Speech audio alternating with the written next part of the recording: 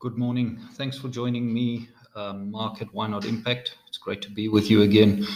Today, I want to talk to you about something, and it's something really important.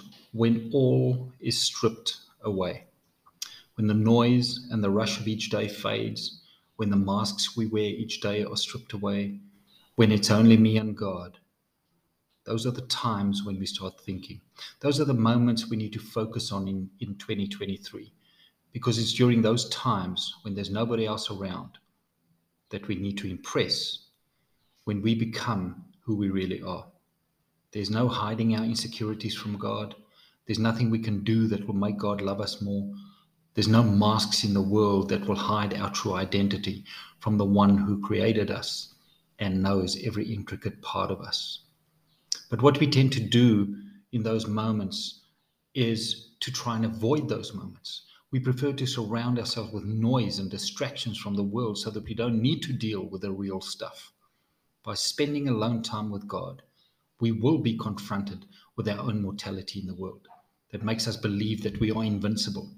By getting away from all the distractions, we need to face the reality that we are all just messed up human beings who are in need of a savior. And that, my friends, is complete opposite of what the enemy wants you to see. And slowly but surely, by choosing to spend more time in the plasticness of this world, we become more like it. The sad reality is we end up becoming less and less like Jesus. Doesn't the word say that we need to be holy as God is holy?